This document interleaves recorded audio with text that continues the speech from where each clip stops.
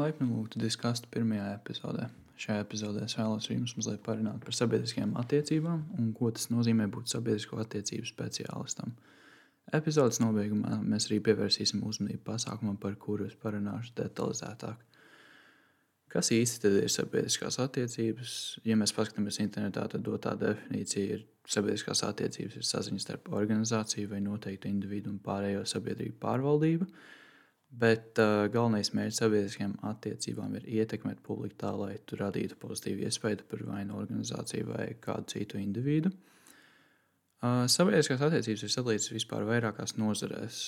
Tad ir vēl mazākas nozares zem tām, bet nav tā, ka organizācijā ir tikai viens cilvēks, kuram ir jātiek galā ar organizācijas publisko tēlu gan internetā, gan publikā, gan mēdījos.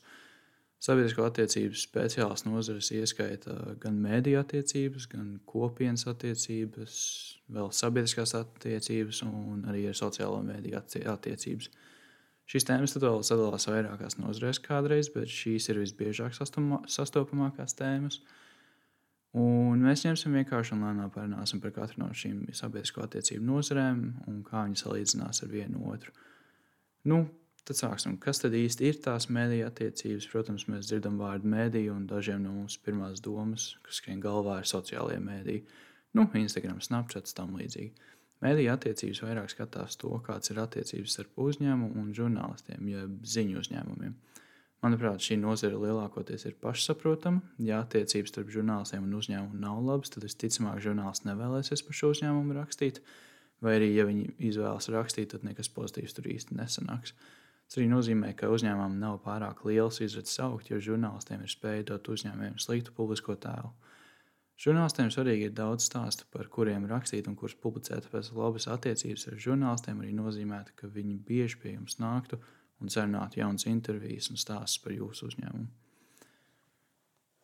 Nākamā tēma, ko es pieminu, bija kopienas attiecības. Kopienas attiecības, tātad dzirdot šos vārdus, mēs ticamāk domājam, ko īsti tas nozīmē. Varbūt kādos veidos tas būtu vispār iespējams. Kopienas attiecības vairāk skatās uz to, kā sabiedrisko attiecību speciālisti sadarbojas tieši ar publiku.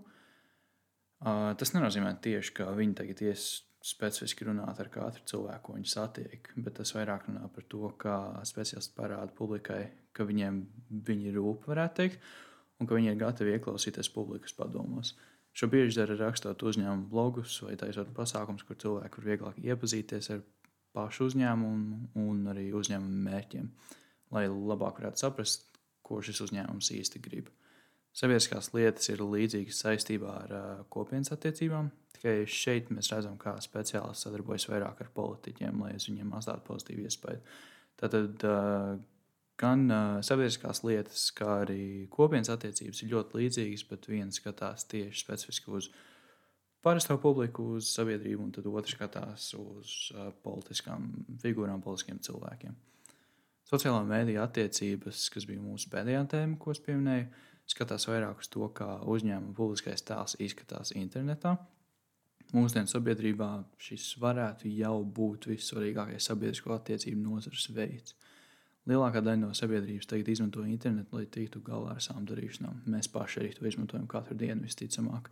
Es nezinu, varbūt daži no jums neizmanto, bet man liekas, ka visi izmanto. Vēl pie tam, ja jūs tagad klausāties manu podcastu.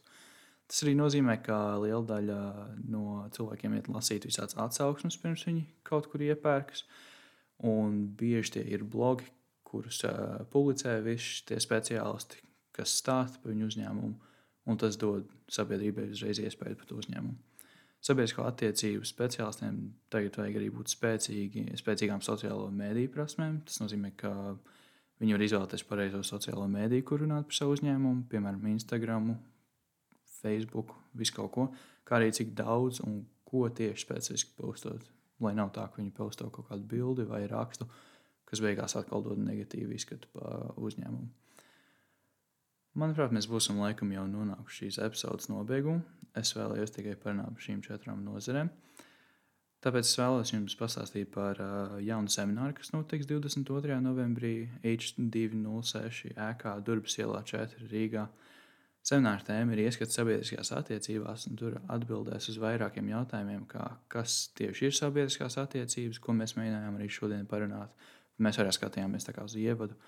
kāda ir ikdienas pienākuma katram speciālistam savā nozarē, un beigās jums arī būs iespēja prasīt jautājumus, diskutēt ar semināru vadītājiem par jūsu domām, vienkārši uzzināt, kāda tieši ir šī tēma, kā tas būtu strādāt kā speciālistam.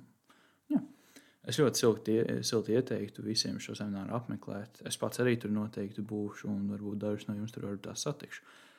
Bet paldies, ka noklausījāties šo epizodi, un gaidat nākamo Jāizsprīt ceturtdienu, kur mēs skatīsimies pa citiem karjeriem.